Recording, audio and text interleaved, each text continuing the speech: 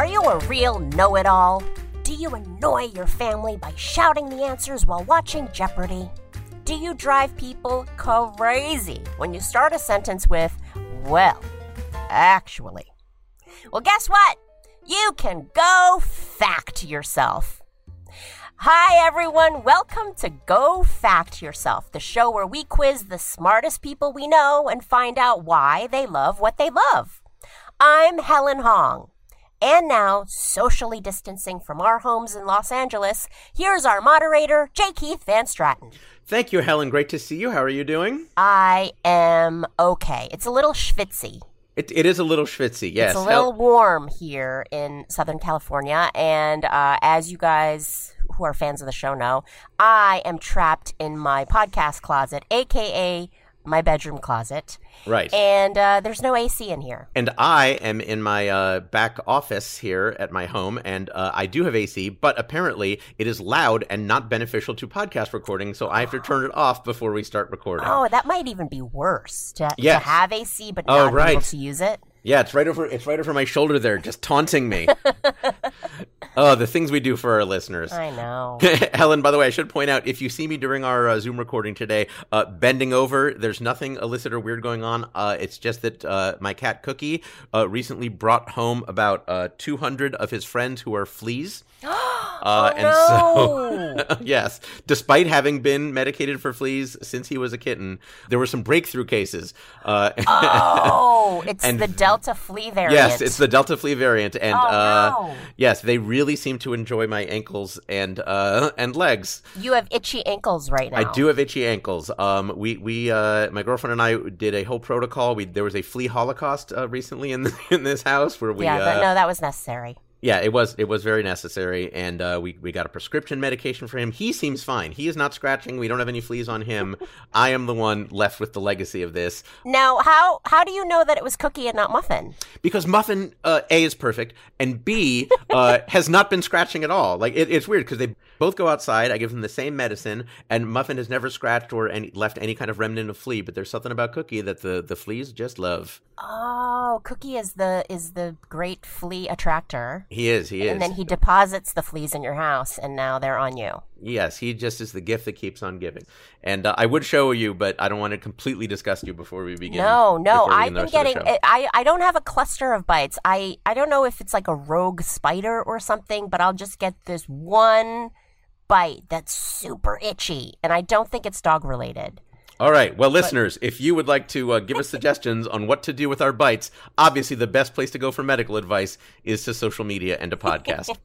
Today on Go Fact Yourself, two guests will compete to answer questions about facts they know, facts they might not know, and frankly, facts they should know. Plus, we'll meet actual experts on two very different topics, and finally, we'll declare one of our guests the winner of today's show. Let's get started and meet today's guest. Helen, who is up first? She is a writer who's written on several shows, including The Marvelous Mrs. Maisel, and a comedian who co-hosts the popular podcast Ruined. It's Alison Leiby. Hi, Alison Leiby. Hello. Thank you for having me. Oh, I'm so happy to have you. I'm a big fan of your Twitter feed, which I don't know if that's I guess it's a compliment, right? Yeah, I hope so. Yeah, it is. Oh, well, a big fan. No. I just mean, I didn't mean it in any insincere way. It's kind of funny that, like, that's how I know you first. And then I find out you did all of these wonderful projects that I enjoy. Yeah, but I spend more time on Twitter than on those projects, probably, unfortunately. Well, let's talk about your podcast first. Ruined is such a fun show. You and your co-host talk about horror movies, but not both of you are aficionados of horror movies. Tell us about that. My co-host, Hallie Kiefer, who's a brilliant writer, comedian, she is a horror movie obsessive, and I am terrified of them. I've seen like two horror movies. I saw The Shining and Get Out, and I'm like, that's enough. That's all I ever need to see. After that, you got out. I was like, I'm fully out. I'm out. But if you love horror, it's great because Hallie is an expert to the 10th degree. I mean, she is just so obsessed and knows so much and is a great reteller. I am actually so glad to hear about this podcast. I will be tuning in because I'm just like you. Like, I want to know the twist ending, but I don't want to sit through the jump scares to get there. I don't want to experience it, but I want to know the information. Yeah. And yet you still manage to be scared by some of these movies that you have not seen. I have had nightmares about several movies we've covered, and I've never seen them. What are the ones that stick out for you? I know The Babadook, I think, was one, The Babadook is high up there. There's this movie that was on Netflix that I had never heard of, and I would love to go back to the time in my life where I had never heard of this movie because now it haunts me. It's called The Wretched. I guess it came out sometime in the last few years. It's a Netflix produced, and it's truly like the trailer is stuck in my brain. It's just, it's very well done. And Hallie did a great job telling me about it, but it's like one of those movies that should be more popular for how scary it is. And it stuck with me. It just goes to show you what good storytelling can do. Yes, a testament to Hallie, really. Yes. Last thing I want to ask you about, you did a set for Comedy Central. It's available on YouTube, which is fantastic. And in it, you talk about having had an abortion.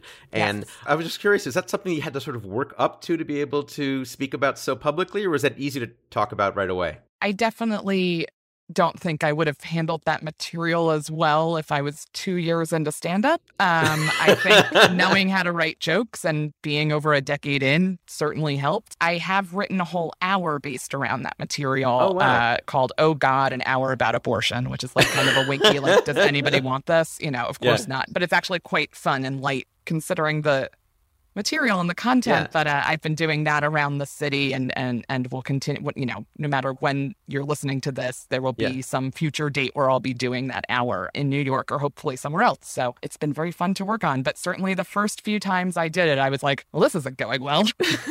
I wonder if you get feedback from women, especially who maybe had felt ashamed or guilty about having gone through that, and that it was helpful to be able to hear someone just talk about that as easily as other topics. More than once, somebody has said, like, I've never even told anybody that I had an abortion, and now I feel like I want to share that. That it's kind of mostly about like, hey, let's just like be a little bit more open. If this wasn't all shrouded in secrecy, it probably wouldn't feel so absolutely terrifying every time it had to happen. So that's kind of the goal. And it's been, I think working. Plus jokes. Yes, and it's funny. I mean, oddly enough, it's very funny. Well, we're very happy to have the very funny and very enjoyable Alison Leiby. Helen, against whom will Alison be competing? He is a comedian, filmmaker, and political activist whose debut comedy album, Airports, Animals, was just released on Arts and Crafts Records. It's Seán Devlin. Hello, Seán Devlin. Hello, thanks for having me. Oh, my pleasure. I have to say, I had a rare experience when I was listening to your album, Airport to Animals, in that I was alone in my car and still found myself laughing out loud. Oh, wow. Thank you. Were you safe? I think so. I tend not to laugh violently when I'm driving. I was able to keep my eyes on the road. But you know what? If something had happened, what a way to go. Thank you. That's one of the most specific compliments I've heard. No, you touch on some big issues in this album, like racism and immigration, but in very small personal ways. What was the thinking behind that? I mean, I always just start from experience, so it was pretty natural that all the material in the album started from weird things that have happened to me. And I believe that everything is political, so I don't really start out thinking, oh, I want to talk about this issue. I'm just interested in talking about something that happened to me, and maybe eventually it connects to a political issue. Speaking of political, you've been a political activist, kind of a prankster. And what's great about the pranks that you do is they actually serve a political purpose and get results. Tell us about the one you did recently. Oh, yeah. One of the right-wing cabinet ministers, he was asked why in his province childhood poverty was the highest it had ever been. He said, if my neighbor's child is hungry, it's not my job to feed them. So we decided to organize a protest at his offices. And so these people donated food, and then we used it to construct a wall that prevented him from going to work. So in the end, he actually ended up donating the food to the food bank. That's fantastic. I know some of the projects you've done in the past focus on getting young people in Canada to vote, and you were successful in getting a lot of young Canadians registered. How can we do that in America? It seems like we should be the leaders in people voting, and yet here we are. Part of our strategy was to borrow from you guys. So Canada has such a buttoned-down politeness when it comes to talking about politics. Mm-hmm. And so that's part of why we included a swear word in the name of our movement, because we want people to feel comfortable expressing their anger more openly. And to be honest, I feel like in the States, you're already there. Like people seem really comfortable expressing their anger openly. So we've definitely worked through the not being polite part pretty thoroughly. Yeah. I think coming up from under the time of Trump is definitely going to be a plus, because hopefully people will feel like there's more chance of things changing if they engage.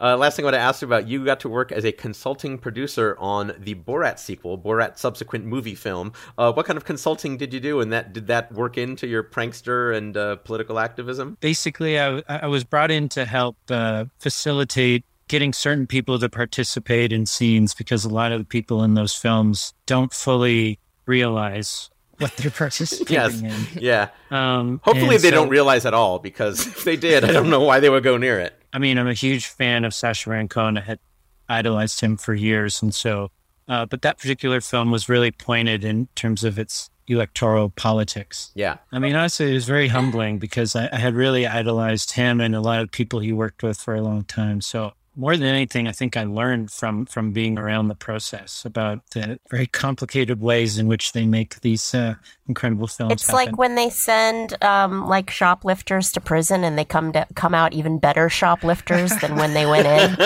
Yeah, that's a great metaphor. Well, I'm glad that we were somehow able to dupe you into joining us today. Seán Devlin, everybody. Yeah, thank you. Glad to be here. Thank you so much. All right, Alison and Seán, we asked each of you to provide us with a few topics outside your field of work in which you feel you have some expertise. Alison, you told us you know a lot about otters, mid-aughts celebrity tabloid culture and gossip blogs, and the soup episode of Seinfeld, and you were quick to point out, not the soup Nazi. Yes, often. Whereas Seán, you said you know a lot about the Toronto Raptors, the TV show The Office, and the career of Will Smith. We have a lot to unpack, because later on we'll ask each of you some in-depth trivia questions about one of those topics. But first, we're going to get your thoughts on something you might know nothing about. It's time to split some hairs with our What's the Difference round. We'll have one question for each of you, each worth up to 2 points. If either of you gives an incorrect answer, the other person has a chance to steal. Your topic today, rare earth. First up, Alison with rare. Your question comes from a listener. Who is it, Helen? I will let them tell you themselves, because we have a listener recording.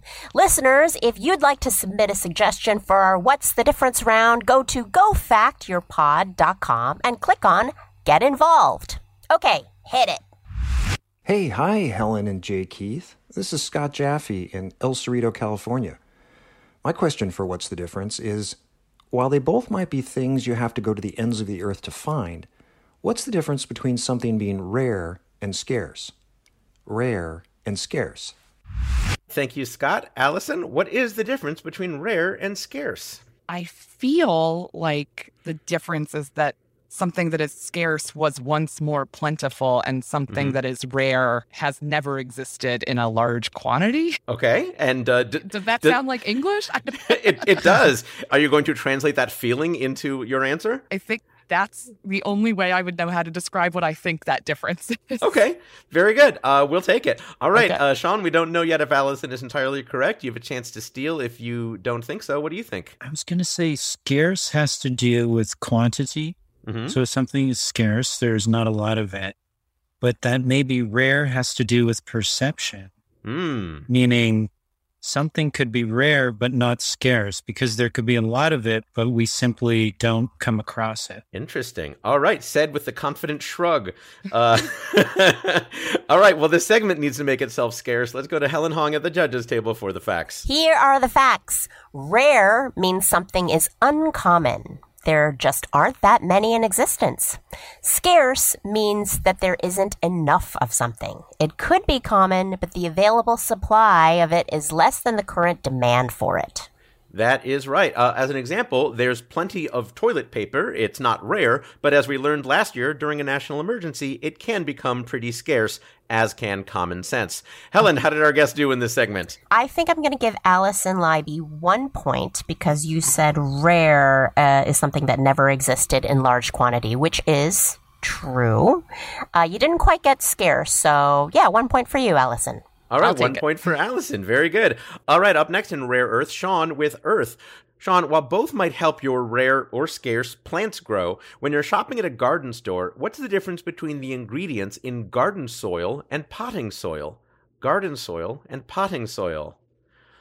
Seán, open mouth stunned, can't believe he's being asked this thing that, of course, he always knew and was willing to tell. The ingredients in gardening soil are more rich. More rich. And the ingredients in potting soil are less interesting and less capable of sustaining life for a long period of time. All right. Sean shifting his eyes left and right like a like a gangster or a bad poker player. We've got your answer, Sean. We don't know if he's entirely correct. Alison, what do you think? I have lots of houseplants. My guess is that potting soil contains more synthetic ingredients because it's sustaining life in a small space, whereas garden soil, you don't want to risk more chemicals going into the earth. So perhaps that one is a little bit more natural. More natural. Okay. That's my guess. Alison taking a slight bow at the end of that one as well. Thank you so much. All right. Well, this segment is soiling our reputations. Let's go to Helen Hong at the judges' table for the facts. Here are the facts. Both garden soil and potting soil are commercial products specially manufactured for sale. The difference is garden soil starts with minerals mixed into organic materials and has helpful living microbes. Potting soil starts with no minerals, just the organic materials. It has no living things in it. In fact, because all the living microbes are killed with heat or chemicals, it has to have plant food added. That's right. Now, potting soil typically adds limestone to balance the pH. Garden soil typically mixes in composted chicken manure, which is great if you want to grow a chicken poop tree. Helen, how did our guests do in that? I feel like each of you got 1 point, actually, because you were both sort of circling the drain. Yes. But didn't quite make it in the hole. You know what I mean? What a metaphor. You guys were in the garden, but you weren't in the, where the plants are. Yes. You were the pile of soil waiting to be put into the garden, but you did get the bag of soil home from the garden store. All right, 1 point each. Helen, what is our score at the end of that round? At the end of that round, Alison Leiby has 2 points and Seán Devlin has 1 point. Those scores are bound to change as we move on to questions about topics our guests have chosen for themselves. That's all up ahead when we come back on Go Fact Yourself. Prepare yourself for the greatest pro wrestling podcast spectacular known as Tights and Fights. A backdropping audio showcase that helps you understand the world of pro wrestling with a lot of love and no toxic masculinity. Featuring host Danielle Radford. Time to kick butt and chew gum, and I'm all out of butts. Lindsay Cal. I'm a brutal Brit and my fists were made to punch and hit. And Hal Lublin. I was doing the voiceover this whole time. Hear us talk about pro wrestling's greatest triumphs and failures. And make fun of its weekly absurdities. On the Perfect Wrestling Podcast. Tights and Fights. Every Saturday on Maximum Fun. Oh, Helen, I love Magic Spoon so much. I love to eat it with a spoon. I sometimes will eat it with my hand. It's not gross. It's beautiful. I love Magic Spoon. Oh, and I'm going to try to mention this sooner this time. It's a cereal. Magic Spoon is indeed a cereal. You know, if you've been trying to cut down on carbs or sugar or unhealthy food in general, sometimes it feels like you can't eat anything. But you know what you can eat? Magic Spoon. And you can eat it happily. Oh, Helen, tell them the numbers about why Magic Spoon is so great. Magic Spoon has 0 grams of sugar, 13 to 14 grams of protein, 140 calories, and only 4 net grams of carbs in each serving. It's keto-friendly, gluten-free, grain-free, soy-free, and low-carb. You can build your own box or get a variety pack with available flavors: cocoa, fruity, frosted, peanut butter, blueberry, and cinnamon. I have an exciting update on those flavors. Magic Spoon is bringing back 2 of its very popular flavors, cookies and cream and maple waffle, permanently. They had been available just for a limited time, but because they were so popular, I like to think I had something to do with it. They're bringing them back permanently. Disclaimer, I may have had nothing to do with it. Go to magicspoon.com/GoFact to grab your delicious cereal and try it today. And be sure to use our promo code GoFact at checkout to save $5 off your order. And Magic Spoon is so confident in their product, it's backed with a 100% happiness guarantee. So if you don't like it for any reason, they will refund your money, no questions asked. I wish I were that confident in anything. Remember, get your next delicious bowl of cereal at magicspoon.com/GoFact and use the code GoFact to save $5 off. Thank you, Magic Spoon. Welcome back to Go Fact Yourself with our guests, Alison Leiby and Seán Devlin. Once again, here's J. Keith Van Stratton. Thank you, Helen. All right, Alison, of your many interests, you told us you know a lot about otters, mid-aughts celebrity tabloid culture and gossip blogs, and the Soup episode of Seinfeld, not the Soup Nazi. Yes. Let's find out a little bit more about each of those. First, tell us why you chose otters as a topic that you love. I just love otters. Have you seen one? They're amazing. Yes. I follow one on Instagram. Oh, I follow several. Oh. They're so important. I follow a lot of aquariums. I don't know how I ended up. I think like it was an Instagram kind of like slippery slope where I started like looking at a cat and like ended up at like a Japanese sea life like conservatory, and I was just like, how do I get these guys in my life? They seem amazing. And how did you go from looking at pictures of them to knowing a lot about them? Well, once I saw what they were up to and that they, you know, they have pockets. Like, I'm a woman. I love something with pockets. For my birthday this year, since no one could do anything, my friends got me a virtual Meet the Otters at the Shed Aquarium. No. And so, like, it was like a Zoom you join, and like the marine biologists who work there kind of like video just the otters doing stuff, and they give you facts and tell you all about what their, you know, all their personalities. Oh, it was so much fun. Best birthday ever. Truly it was. All right. You also said you know a lot about mid-aughts, not mid-otters, but mid-aughts celebrity tabloid culture and gossip blogs. Tell us about that. I was in college in my early 20s. I was obsessed with the celebrity gossip industrial complex. I read all, you know, Delisted, The Superficial, Us Weekly. And now that era is over and I have continued to develop personally, I am fascinated by how terrible that era was. I personally think that tabloids and gossip blogs are part of why the 2008 financial crash happened. Wow. Whoa, we got into a theory. It was the first time that American culture was exposed to the daily lives of celebrities, which is, you know, maybe I can't buy a Montecito mansion, but I can buy $150 jeans on a credit card. And that's what Jennifer Aniston wears. So I'm going to get those. It pushed consumerism in a way that I think without it, consumer debt might not have been such a crisis. That absolutely makes sense. Plus, Britney Spears had a snake. What was that about? All right. And finally, Alison, you told us you know a lot about the Soup episode of Seinfeld, and you were very clear, not the Soup Nazi. The Soup Nazi, also an excellent episode. I've seen every episode of Seinfeld no less than 50 to 100 times. It is, to me, the gold standard of half-hour television. And I think, like, people get obsessed with, you know, the Soup Nazi and like the puffy shirt and like the very distinctive, iconic episodes. And I think some of the best comedy exists in these not as famous or iconic in terms of like a phrase or something like that. I had no idea that there was a separate episode called The Soup, which was not the Soup Nazi. There was a lot of soup comedy done on Seinfeld. And for that, I respect them even more. Fun fact, we actually had the actor who played the Soup Nazi, Larry Thomas, as an expert on episode 39 of Go Fact Yourself. Amazing. It was really, really fun. Alison, so to summarize, you said you know a lot about otters, mid-aughts celebrity tabloid culture and gossip blogs, and the Soup episode of Seinfeld, not the Soup Nazi. Today we're going to quiz you about otters. Hooray! I hope an otter is the expert. We'll see. This would not be our first time having an animal as an expert on the show. Where do you go to see otters in New York City, if anywhere, where you live? I haven't really found any tri-state otter access. I would love it. If anybody knows, please tell me. I would love to see some otters in person. I did find a place in California that you can pay like $4,000 to swim with them. And I was like, all right, that's on my bucket list.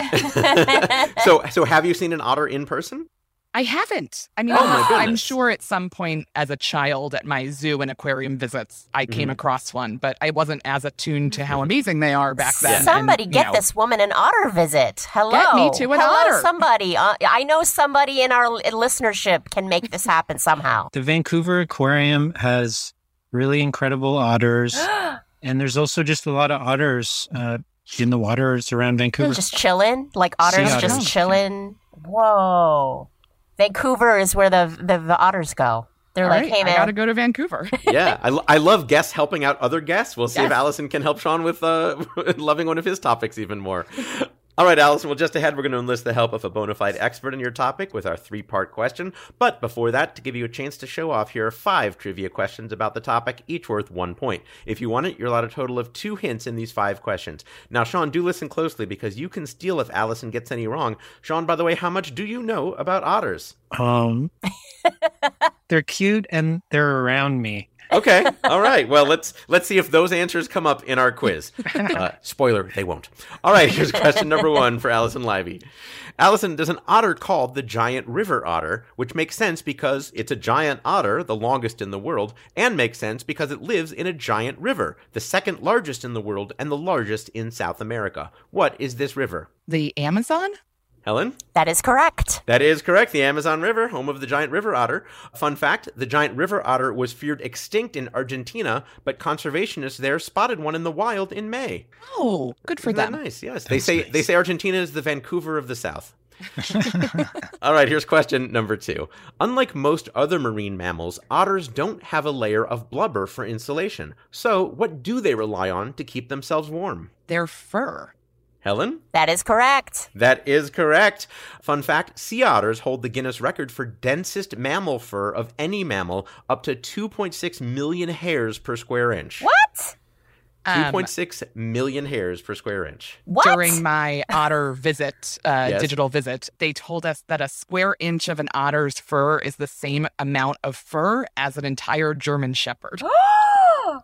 That is crazy because Yes. I have a husky German Shepherd mix, and I feel lot like of fur. there's 2.6 million hairs just flying around my house right now, just flying around my house. Boy, otters are very hard to vacuum after.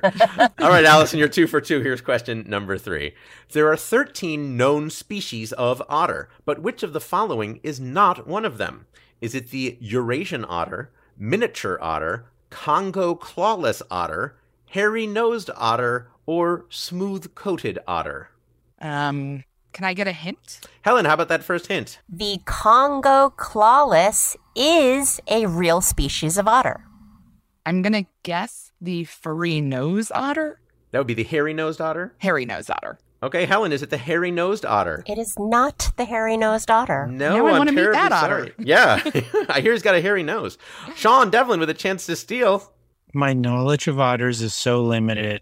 All I can say is that I once saw an episode of TV where they showed pictures of otters to Benedict Cumberbatch because they looked really similar to him. Uh-huh. So that would mean which one of these isn't real? The mini. Helen? That is correct. That is correct. Oh, I don't deserve this. That is crazy. You just guessed? I guessed. Wow. No. You took your deep knowledge of having seen Benedict Cumberbatch Yeah. interact with otters and knew he would never interact with a miniature otter. They didn't show him any photos of miniature otters that looked like him. That's very sound Whoa. logic. I was really hoping the miniature otter was real. It's a little disappointing. Yeah. I'm Yeah. sorry. Well, fun fact, the smallest of all 13 species is the Asian short-clawed otter, but it is not called the miniature otter. It could, however, be called a movie star because an Asian short-clawed otter provided the sounds of the tauntaun in The Empire Strikes Back. What? That's right. It was not a real tauntaun, Helen. I'm sorry to have to tell you. Oh, man. I thought these things smelled bad on the outside. Exactly. And they sound a lot like Asian short-clawed otters. Whoa. All right, Alison, let's see if you Wow. can bounce back with question number 4. According to a recent article in the New York Times, there's a creature in the water that sea otters eat so much of, it prompted a scientist to say they eat them like popcorn. What is this delicious otter snack? I know they like oyster, or they like cracking things open. Clams? Helen, is it clams? It is not clams. No, I'm terribly sorry. Sean Devlin, another chance to steal. Red Lobster used to sell popcorn shrimp. I'm going to go shrimp. Is it shrimp? It is not shrimp. No, it also is not those buttery biscuits that they sell at Red Lobster either. No, we're looking for sea urchins. They eat Oh, yeah. Yes, they eat hundreds and hundreds of sea urchins every day. Fun fact, otters eat so many sea urchins, in fact, they help protect the ocean environment, leading them to be called a keystone species. Here's question number 5. Alison, you do still have a hint available. Okay. Many otter species were hunted nearly to extinction for their fur, a fate not uncommon to the family of animals to which they belong, a family of animals that includes the mink, the sable, and the ermine. To what taxonomic family do all these rare and or scarce animals belong? Oof, I just looked this up too, and now am fully blanking because scientific words fall out of my head so quickly. It is a question number 5. It's supposed to be tricky. You do have that hint if you'd like to use the hint. Let me do the hint and see if it sparks anything. All right, Helen, how about that second hint? It kind of sounds like what you have to unscrew to get into a jar of Grey Poupon. Is it like lid something? Lid day? I'm going to say lid day. I don't think that's a real word, but that's my guess. Helen, is there more to the hint than that? There is more to the hint. Oh, yes. I'm sorry.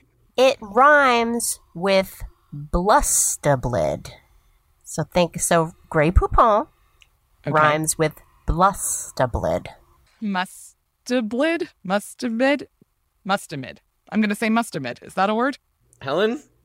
I'm going to give it to you. I'm going to give it to you. Yes. Okay. It is mustelid. Mustelid. Oh, I see. Mustelid, yes. Mustelid or mustelidae.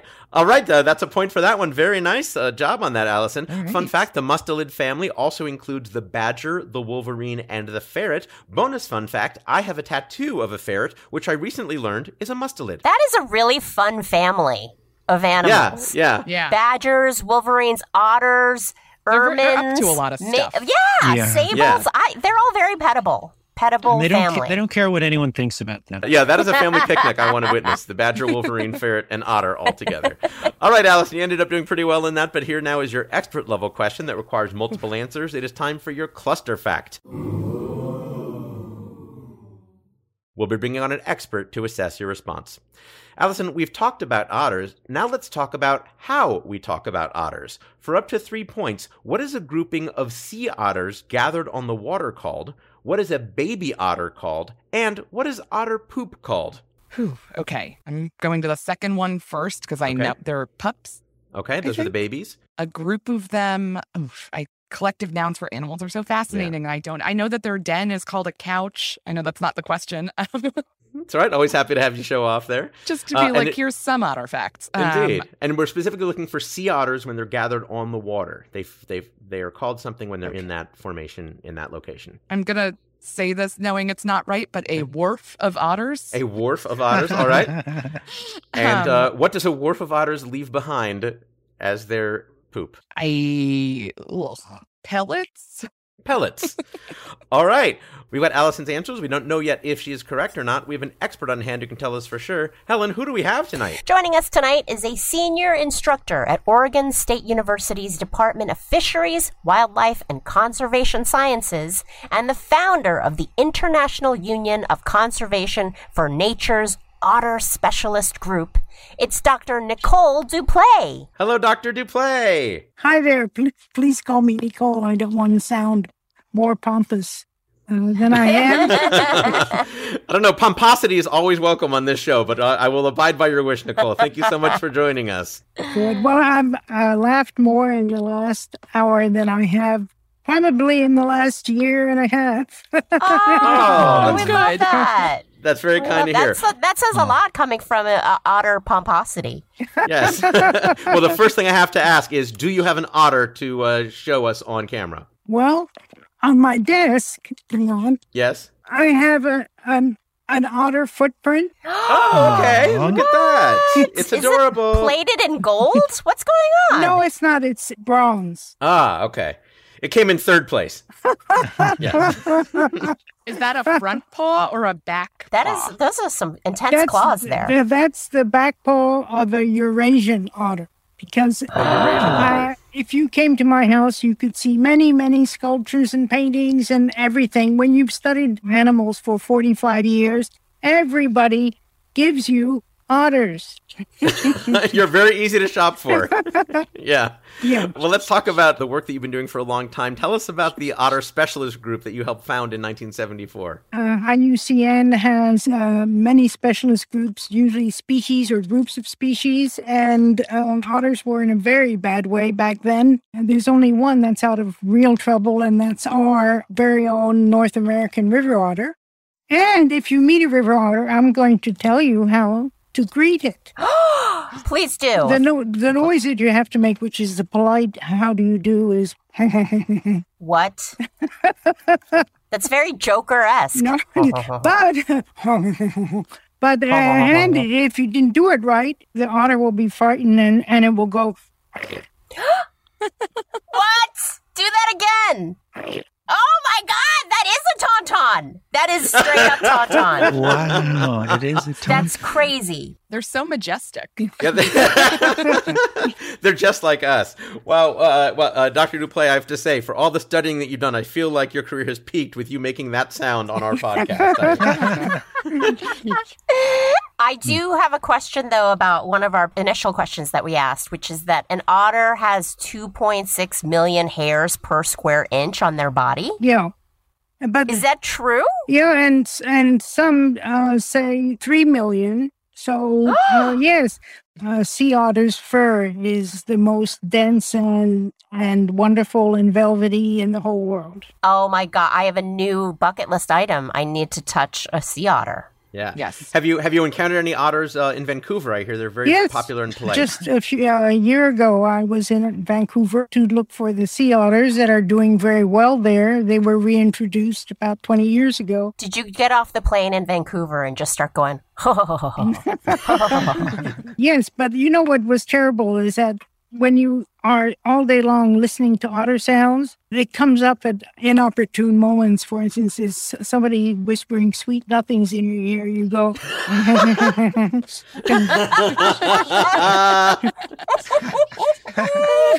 But if that person answers back, then you know you found the match. Do you also appreciate the pockets that otters have? Well, only sea otters have them. Only sea otters have the pockets, okay. And they just kind of lie around most of the day and eat delicious seafood. So I just envy them. Oh, totally. Please explain about the pockets. So they have pockets like on the side, as if on the side of a skirt? No, it's basically under their arm, and in a sense we do too, so they just put a rock under the arm and, hold it under there and go and get something. And it's their favorite rock. And, it's not a real pocket with a zipper. Oh, okay. So there's no zippers or snaps. But yeah, no, how many of us haven't done that when, you run out of places to put things, you just hold it under your arm.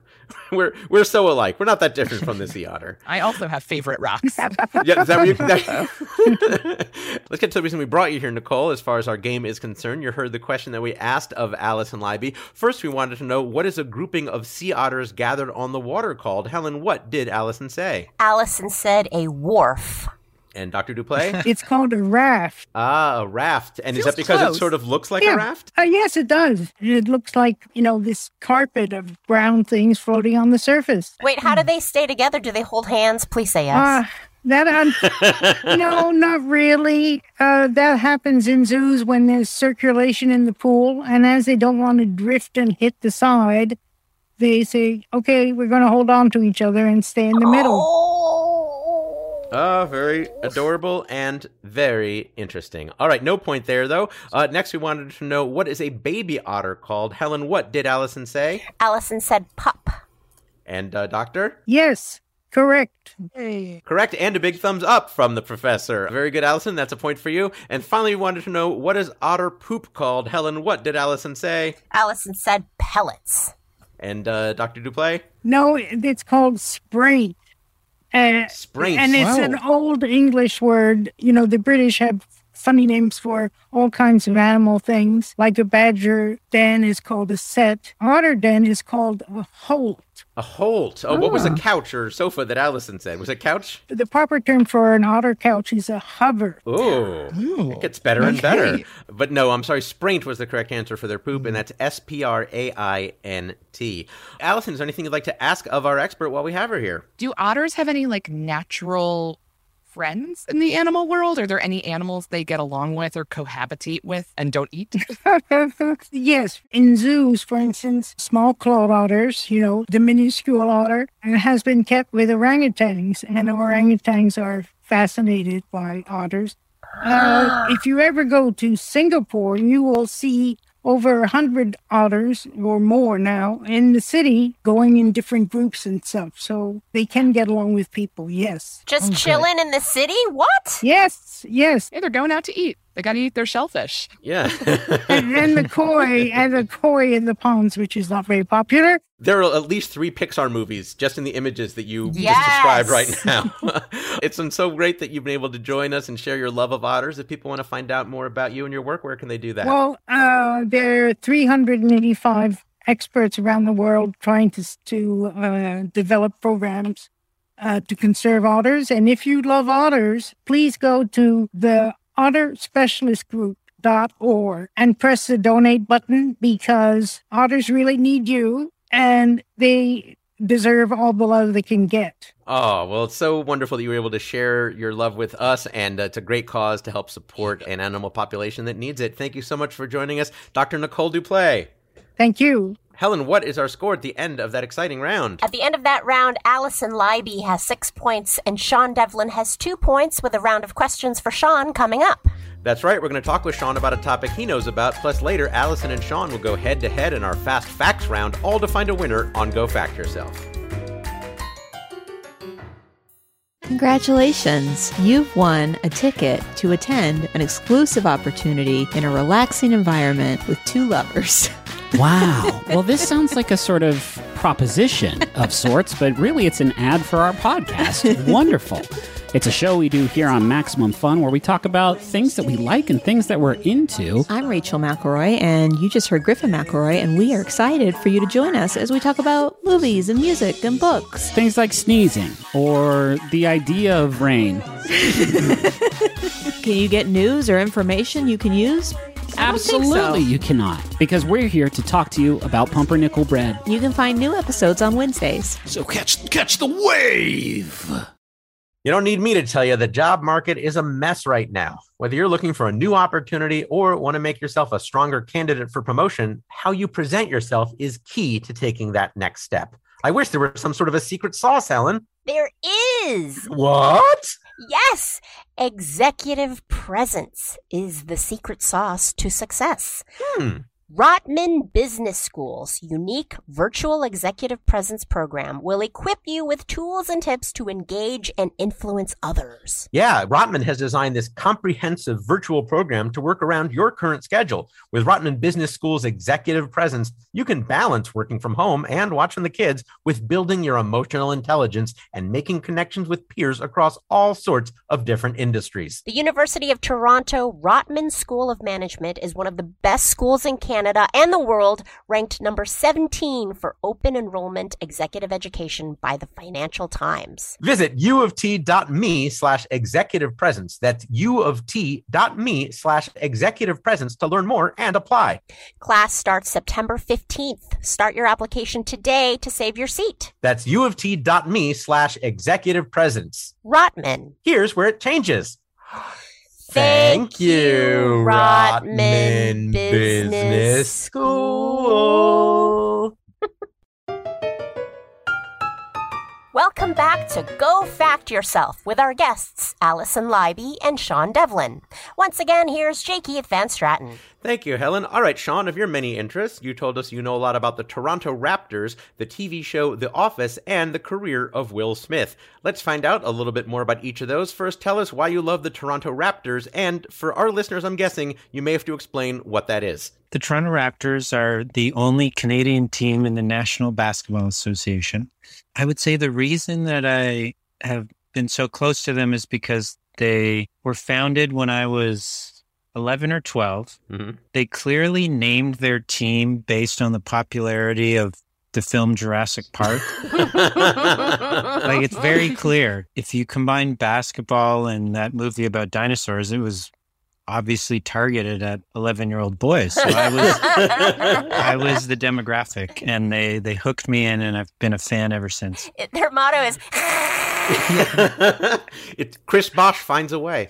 Yeah. All right. You also said, Seán, that you know a lot about the TV show The Office. I do, but I want to give some praise to Alison here for the brilliance of her topic selection, because she chose a single episode of Seinfeld. And I wish I had the intelligence to choose a single episode. Now, are you talking about the British Office or the U.S. Office? I've definitely seen both several times. I've seen the American Office several more times, especially during the pandemic. That was a sort of comfort watch. So I'm hoping you went with the American Office. But if you went with the British one, this is all my own mistake. All right. And as if that weren't broad enough, you finally chose The Career of Will Smith. Yeah. Which are several episodes of a TV show, several movies, several albums. I think even TikToks at this point. Yeah, really. Anyhow, tell us what you love so much about the career of Will Smith. I love his presence on the internet, including the way he reflects on his own career. Yeah, he's just so charming, and I love everything he does, I guess. Yeah. All right. Well, to summarize, Seán, you said you know a lot about the Toronto Raptors, the TV show The Office, and the career of Will Smith. Today we're going to quiz you about the career of Will Smith. Oh, man. Okay. What is your favorite era of his career, or maybe some favorite projects of his that you've enjoyed? I mean, when he started on The Fresh Prince of Bel-Air, that was right at the age where that was my favorite show. So that was really well timed. And then I think I really liked when he turned into an action star, which I'm not sure anyone expected. Right. But he did very effectively. All right. Well, just ahead, we're going to enlist the help of a bona fide expert in your topic to test your mastery in the subject with our expert level question. But before that, to let you show your love, here are 5 trivia questions about your topic, each worth 1 point. If you want it, you're allowed a hint for any 2 of these 5 questions. Now, Alison, do listen closely, because if Seán answers incorrectly, you can steal. Alison, how much do you know about the career of Will Smith? I think it's limited to Independence Day and Fresh Prince, so we'll see. Indeed we will. All right, here's question number 1 for Seán Devlin. Seán, Will Smith isn't just a huge international movie star, he's also won critical acclaim for his film work. He was twice nominated for an Oscar, the first for a 2001 movie role in which he played what famous boxer and activist who floated like a butterfly and stung like a bee? Muhammad Ali. Helen? That is correct. That is correct. He floated like a butterfly, stung like a bee, and swam like an otter. Fun fact, Will Smith was also nominated for an Oscar for 2006's The Pursuit of Happiness. Seán, here's question number 2. Will Smith's biggest hit at the box office wasn't an Independence Day, a Bad Boys, or even a Men in Black. It was instead a 2019 live-action remake of a 1992 animated movie. What's the name of this blockbuster and its original? Can I get the hint? I'm totally blanking. Okay, how about that first hint, Helen? The role was voiced by Robin Williams in the original movie. Oh, Aladdin. Helen? That is correct. That is correct, of course, Aladdin. Fun fact, at the box office, 1992's Aladdin made about $504 million worldwide. 2019's remake made twice that, over $1 billion. What? Yep. Wow. And the Broadway show, when Broadway was open, was making about $1 million a week. Everybody went to go see Aladdin but me? I didn't see it either. Seán, did you see Aladdin? I actually haven't seen that one. Wow. Seán. Alison, what about you? No. Okay. Well, that could be a scary movie that your co-host ends up describing to you. Yes. Very good. You got 2 points so far in this quiz. Here's question number 3. Seán, Will Smith's first leading film role was a dramatic one in an adaptation of a Tony-winning play. He starred alongside Stockard Channing, who was nominated for an Oscar for her work. What was the name of the play and the movie? 6 Degrees of Separation. Helen? That is correct. That is correct for the point. In fact, Smith's first movie role was a smaller part in Where the Day Takes You, which was co-written by Michael Hitchcock, who was our expert in the topic of Best in Show on episode 79 of Go Fact Yourself. All right, Seán, you're 3 for 3. Here's question number 4. Will Smith, as you mentioned, became a star on the sitcom The Fresh Prince of Bel-Air, but that wasn't his only sitcom appearance. On what fellow NBC sitcom of the 1990s did he make a memorable appearance as himself? Oh, no. I have no idea. Friends?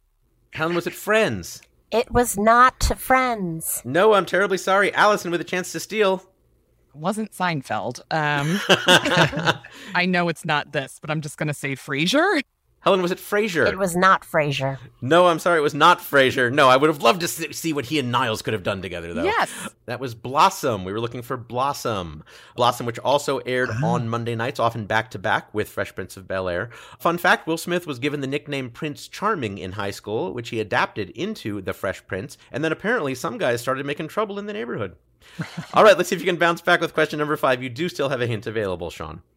Will Smith's career isn't just about making music, TV, and movies. He and his family also launched a business to sell merchandise. What is this company called? Can I get the hint? You definitely can. Helen, how about that second hint? It's not Bad Bads. Good Goods? Helen? That is correct. That is correct. I think you surprised even yourself on that, Seán. I did. An excellent use of the hint. Very good. Fun fact, Good Goods is one of several businesses under the Smiths holding company called Westbrook, Inc. All right, Seán, you ended up doing quite well in that round, but now here is your expert level question that requires multiple answers. It is time for your cluster fact. We'll be bringing on an expert to assess your response. Seán, we've asked about Will Smith's movie, TV, and merchandising career, but of course he's also had great success in the music business, though he didn't do it alone. In 1988, Smith and another artist won the first ever Grammy for Best Rap Performance for a single from their album, which went triple platinum, selling over 3 million copies. For up to 3 points, what was the name of that album? What was the Grammy-winning single, and who also got that Grammy win with Will Smith? His collaborator was DJ Jazzy Jeff. Okay. I think the single was Summertime. Okay. What was the name of that album? 1988, sold over 3 million copies. I want to say The Fresh Prince. Called The Fresh Prince. Okay, Helen is taking note of those answers. We have an expert on hand who can tell us for sure. Helen, who do we have tonight? Joining us tonight is an actor, producer, and hip-hop pioneer whose many accomplishments include winning multiple Grammys while working with Will Smith. It's the magnificent DJ Jazzy Jeff. What? Hello, DJ Jazzy Jeff. There you go. What? This is How incredible. How you doing, Seán? Wow, this is incredible. Oh my God, I'm fangirling. Yeah, I'm speechless. Thank you so much for joining us, Jeff. Absolutely. First of all, let me just say that I have a list of notes about otters that I am doing deep research on. Yeah. That I was laughing so much. And I have my notes, so I have my work cut out for me. So much to learn. Thank you, Alison. Yes, indeed. Well, Jeff, you're, of course, known for taking samples from things that are hard to find and flipping them around. I would love to see and hear you use some otter sounds in some of your future jams. Mm-hmm. Wow. Now, people, of course, know you for your recorded work, but you've been busy during this pandemic with live performances. Tell us what you've been doing every week. I do a magnificent house party every Saturday on Twitch. Once everybody got stuck in the house, it was kind of like, let me just play some music to kind of ease some of the anxiety that people had. And it's turned out to be a blessing, not just for people that I'm playing for, but for myself also. As I mentioned, you are known for finding unusual cuts to sample and kind of flipping them around. Are there some that stand out as your favorite discoveries? My brain kind of goes blank when people ask me my favorite, because I kind of look at it like it's someone's asking you to pick your favorite kid, and I don't want to make the other kids, not feel welcome. Right. I am a music junkie. This is all day, every day. I'm listening to music. Music is my biggest joy and my biggest curse because it keeps me up in the middle of the night. Well, the joy definitely comes through in Yes. the music that you put out. The curse, maybe that's when you play it backwards. I don't know. Yeah. You got into DJing at a very early age. You about 10 years old when you started doing that for people? I was 10 years old. I went to a block party in Philadelphia. I was mesmerized by the DJ's control of the records he played and how people enjoyed it. I remember saying, I want to do that. I want to make people happy through music. For sure. And you actually won some competitions early on. Yeah. Won a couple world championships. I retired very early from that. Yeah. Once Will and I kind of got together and we started making music and traveling around the globe, that became my focus. Well, let's talk about the work that you did with Will. You won that first Grammy for rap, as we mentioned, and that wasn't an entirely happy experience. You were upset, I guess, about how the Academy was handling that. Tell us about what they did and how you dealt with it. That was very early on in hip hop and rap, and we were excited that they added a category, but we were a little bit displeased that they did not want to televise it. And at that time, rap music and hip hop was probably the number 2 music genre in the world. And we kind of felt that it was a disrespect that they did not want to televise it, so we chose to boycott it. It turned out that everybody else boycotted, and they ended up televising it the year after that and every year since. Wow. So you affected change. Wow. Yep. That is really great. I know you got a lot of respect from the hip-hop community because of that. You actually won another Grammy a few years later, so what was that Grammy experience like for you? That was amazing. It was really funny because Will didn't think we were going to win. So I ended up going to the Grammys by myself. Oh, no kidding. And he was actually in New York at a hotel watching it on television. What? And when they announced that we had won, he tried to race over to the theater. So I had to go on stage by myself and accept it and said, my partner, he couldn't be here, but I want to accept this on behalf of DJ Jazzy Jeff and the Fresh Prince. So it was a great moment. I was mad that I couldn't share it with him. 15 minutes later, the doors swing open. He's like, I'm here! I'm here! In addition to being an actor on The Fresh Prince of Bel-Air, you guys, of course, also wrote the theme song. And I understand that was not something that was so difficult to write and produce once you had the concept of the show. When the whole idea of the show came, I remember Will was saying that Quincy wanted to get someone to make a song. And I looked at Will and I said, there's no way in the world that you're going to do a TV show and we don't make the theme song. And I literally made the song in 15 minutes. He wrote it. We recorded it. And I sent it in almost as a placeholder. Like, okay, we're going to come back and rework this later. And that's the song and the version that stayed. I never got a chance to redo it. That's the theme song and the exact crappy mix that I did to send it as a placeholder. It's still on the air. Your napkin doodling is now like permanently embedded in all of our brains forever. Yes. Yeah. Yes. And that Quincy you mentioned, of course, was Quincy Jones. And is it a little odd to you that that's probably, when you think about it, your most known piece of work, like around the world? Millions and millions of people know you from that. I told someone last year, The Fresh Prince of Bel-Air is the biggest rap song in history. Oh, wow. Yeah. Because I was asking people to tell me one that's bigger. Tell me one that more people know. Yeah. And no one could come up with it. Yeah. In a music career, you want that one thing that stands the test of time. Yeah. I actually feel like we were blessed with 3. We were blessed with not just The Fresh Prince of Bel-Air. We were blessed with Summertime, which is everybody's favorite summer song as soon as it starts to get warm. And we were actually blessed with The Fresh Prince of Bel-Air TV show, which became something that generations have been watching. So I can't ask for anything. Everything could be downhill from here and I'd be okay. I think everyone on this chat is in agreement that you need to do a remix with otter sounds. Yes. I am going to do that right away. Based off of the notes that I have. Okay, good. We'll look forward to the follow-up, The Fresh Prince of Vancouver. Yes. I have been to Singapore and I have seen the otters. What? Wow. Oh, I missed it. That's amazing. Seán mentioned that one of the things he admires about Will Smith's career was that he was surprised that here was this rapper and sitcom star who turned into an action star. Oh, was that something that surprised you? And what did you think of it as it was happening at the time? Not at all. From the day that I met Will, I knew that Will was going to be an actor. Watching him do what he's doing, there is nothing that he has done or would do that would surprise me. Oh, that's really spoken as a colleague and as a friend. You can really feel the warmth that you have for each other. That's really great. Well, let's get to the reason we brought you here as far as our game is concerned. You heard the question that we asked of Seán. We wanted to know what was the name of the album from which the Grammy for Best Rap Performance single came from. Helen, what did Seán say? The Fresh Prince. And Mr. Jazzy Jeff? That wasn't right. It was.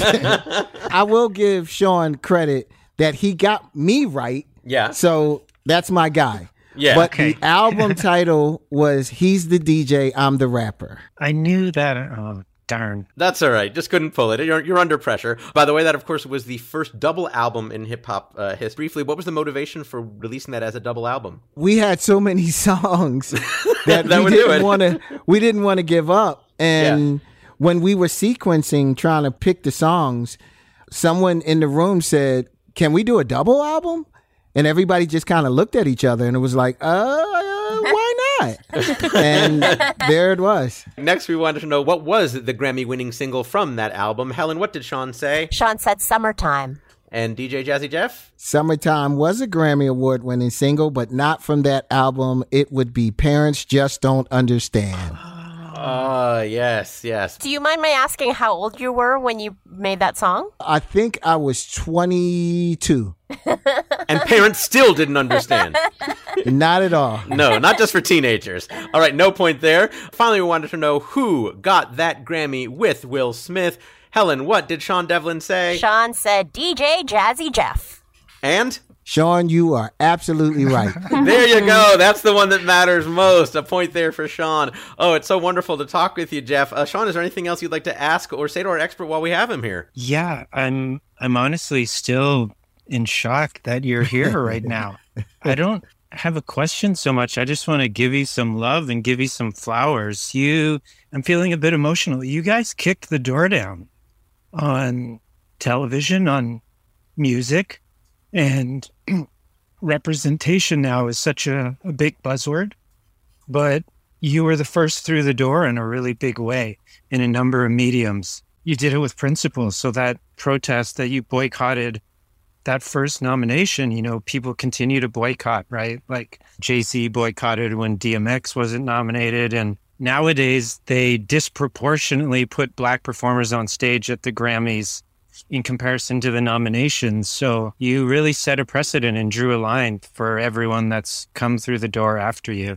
But maybe most interestingly, I hope you could listen to my album. I've been doing stand-up for 18 years. I absolutely will. But let me give you flowers for your comedy. If you listen to my album, you will see that the kind of joke that I love most is a rare kind of joke. It's a joke where the punchline doesn't come at the end. It's a joke where you know from the beginning what the punchline is going to be. And instead, you're just tickling people because they already know what's going to happen in the end. But you're just taking them for that ride before you give that to them. I now realize that you were the first person I saw doing this kind of joke on The Fresh Prince of Bel-Air. Every time you walked on screen, we knew, he's going to get thrown out the house. Absolutely. And it's going to be the same clip. It's going to be the same clip. And I swear, if you listen to my stand-up, I really adhere to a similar way of telling jokes. Wow. And I have no doubt that somehow you influenced that from a very early age. So thank you so much. I'm really honored to be here with you. Wow. That was some of the nicest words anyone ever said. I cannot wait to listen to this album. And that was exactly right. I felt like I was the only non-actor on the show. So the only thing I could be is myself. Yeah. Wow. What a wonderful moment. Thank you so both. much. Well, Jeff, it was so wonderful that you joined us. If people want to find out more about you and your work, where can they go? You can go to djjazzyjeff.com. You can download. I have an app in the App Store, a DJ Jazzy Jeff app, that there's all kinds of cool music and mixtapes and shows and video clip. Just a peek behind the curtain of me traveling around the globe playing music for people. I'm so enjoying just the visual image of DJ Jazzy Jeff going down a very deep otter rabbit hole.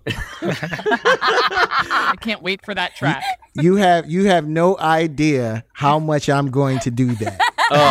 Please check back in with us. Let us be the first to drop that otter single. I sure will. All right, thanks again for joining us, DJ Jazzy Jeff, everybody. Thank you. Awesome. Helen, what is our score going into the final round? Oh, it's a tight game, J. Keith. At the end of that round, Alison Leiby has 6 points and Seán Devlin has 7 points. All right, it is indeed close. Next is our final round we call Fast Facts. I'll read 10 statements, and each contestant will answer with true or false. I'll start with Alison and alternate between each guest. Each correct answer is worth 1 point. Again, the answer to each statement is true or false. Here we begin. Alison, diamonds can be mined in Africa. True. That is correct. Seán, diamonds can be mined in America. False? Incorrect. No, they really can. Alison, there are diamond mines in Arkansas. True. Correct. Seán, there's an Arkansas diamond mine that's in a state park. True. That is correct. Alison, it's called Diamond Mine State Park. True. Incorrect. No, I'm sorry, it's called Diamond Crater State Park. Seán, visitors to the park are allowed to search for diamonds. True. Correct. Yeah. Alison, visitors are allowed to keep any diamonds that they find. False. Incorrect. No, they really can. Seán, since it became a state park, only about 30 diamonds have ever been found there. True. Incorrect. No, a little more. Over 30,000 diamonds have been found there. Alison, the biggest diamond ever unearthed in the U.S. was found there. True. Correct. Seán, that huge diamond is called the Arkansas Diamond. True. Incorrect. Alison, it's called the Blue Diamond. True. Incorrect. Seán, it's called the Baseball Diamond. True. Incorrect. Alison, it's called the Neil Diamond. Sadly false. Correct. Seán, it's called the Diamonds Are Forever. False. Correct. Alison, it's called the Diamonds Are Just for a Little While. False. Correct. Seán, it's called Diamonds Are Scarce but Not Rare. False. Correct. No, it's actually called the Uncle Sam Diamond. The Uncle Sam Diamond. Boring. Right. It is a little boring. Yeah, I think Neil Diamond would have been much better. We're not going to count those last few, but I do want to thank Alison Leiby and Seán Devlin as Helen tabulates the final score. Helen, are you ready to announce the final score of tonight's game? J. Keith, it is a tie. Right now, Alison Leiby has 9 points, and Seán Devlin also has 9 points. All right, that means we have to go to our tiebreaker. Here's how the tiebreaker works. The answer is a number. Whoever gets closer to the correct number wins. Now, we do not play Price is Right style, so no guessing $1.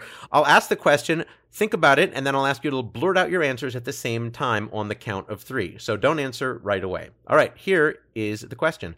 According to VH1, in the song Roxanne by The Police, how many times is the name Roxanne sung? How many times is Roxanne sung in the original recording of Roxanne by The Police? I'll ask you to answer on the count of 3. 1, 2, 3. 27. We had 17 and 27. I believe we have our first exact correct answer because it is 27. Congratulations, Alison Leiby. You nailed it 27 times. Did you Congratulations. Did you know that or you guessed? No, I just arbitrarily picked a number. Oh my God, you were totally right. That's insane. That's insane. It's time to go to Atlantic City. I think so. Well, congratulations, Alison. You are the facting champion on Go Fact Yourself. What will you do with your championship? I'm probably going to dedicate it to the otters. Yes. And also probably give it to DJ Jazzy Jeff as good album art for his upcoming otter track. Indeed. All right, that just leaves everybody here on the show to promote anything that they would like that is upcoming. Alison Leiby, where can people find you and what are you up to? You can listen to Ruined. We have a new episode every Tuesday wherever you get your podcasts, and you can follow the podcast on Instagram and Twitter at Ruined Podcast. I also wrote on and am doing some stand-up in an upcoming Comedy Central show called Comedy on Earth, which will air on Labor Day. So keep an eye out for that, depending on when you listen to this. And you can follow me at Alison Leiby on Twitter and Instagram, and I'll post where I'm doing shows in New York and around the country, so you can come find and follow me. Excellent. Well, we're so happy that we found you for this show. Thank you so much for joining us, Alison Leiby. Seán Devlin, what are you up to and where can people find you? I have a comedy album out. You can find it at seandevlin.website. You can also find my Instagram and Facebook links there, as well as some films that I've made. Excellent. We're so happy that you made time for us today. Seán Devlin, thanks for being here. Ladies and gentlemen, my hosting partner is Helen Hong. Helen, you have so many things going on. Which will you choose to tell us about today? I would like to remind everyone that I have a YouTube channel with my parents. It is called Old Korean Dad Stories and sometimes Mom. You can find me on Twitter and Instagram at Funny Helen Hong, because that other at Helen Hong she ain't funny. No, she ain't. I'm the funny one. Nope. Follow me. Yep. Follow you indeed. We will follow you to the ends of the earth, Ms. Helen Hong. And me, please watch The Hustler on ABC. I wrote some of the questions on there and the answers, too.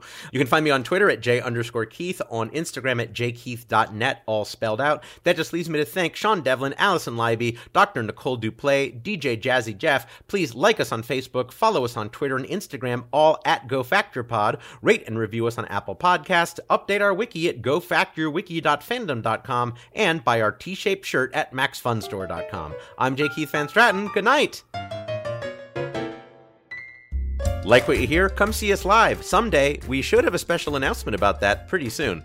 It'll be free. Go to gofactorpod.com for our schedule and tickets. And give us a 5-star review on Apple Podcasts like Hussy609 did. He, she, or they said, "This podcast is the best. I want J. Keith Van Stratton to be my BFF." Thanks, Hussy609. That can probably be arranged. Helen? Go Fact Yourself is a panel quiz program devised and produced by Jim Newman and J. Keith Van Stratton and comes to you via transcription from various homes across the country. Questions on Go Fact Yourself were compiled by the Trivia Industrial Complex. It is produced in collaboration with Maximum Fun. Our theme song and incidental music were written and performed by Jonathan Green. Maximum Fun's senior producer is Laura Swisher. Associate producer and editor is Julian Burrell. Today's show was engineered by Dave McKeever. Special thanks to Lynette Towns, Amia Williams, Jess Guinevan, Heidi Vanderlee, Sabrina Fonfetter, Kevin Ferguson, Daniel McKenzie, Elliot Hochberg, Charlene Conley, Jimmy Marks, Sarah Rodenbach, Brandon J. Carr, Leora Saul, Clint Tauscher, Mike Avellanos, Adam Neediff, Dave Bianchi, Erich Tran, and Christine Vallada. I've been Helen Hong. Let's go watch Will Smith movies. And pet otters, if they'll let us. Maybe we'll pet Will Smith, too.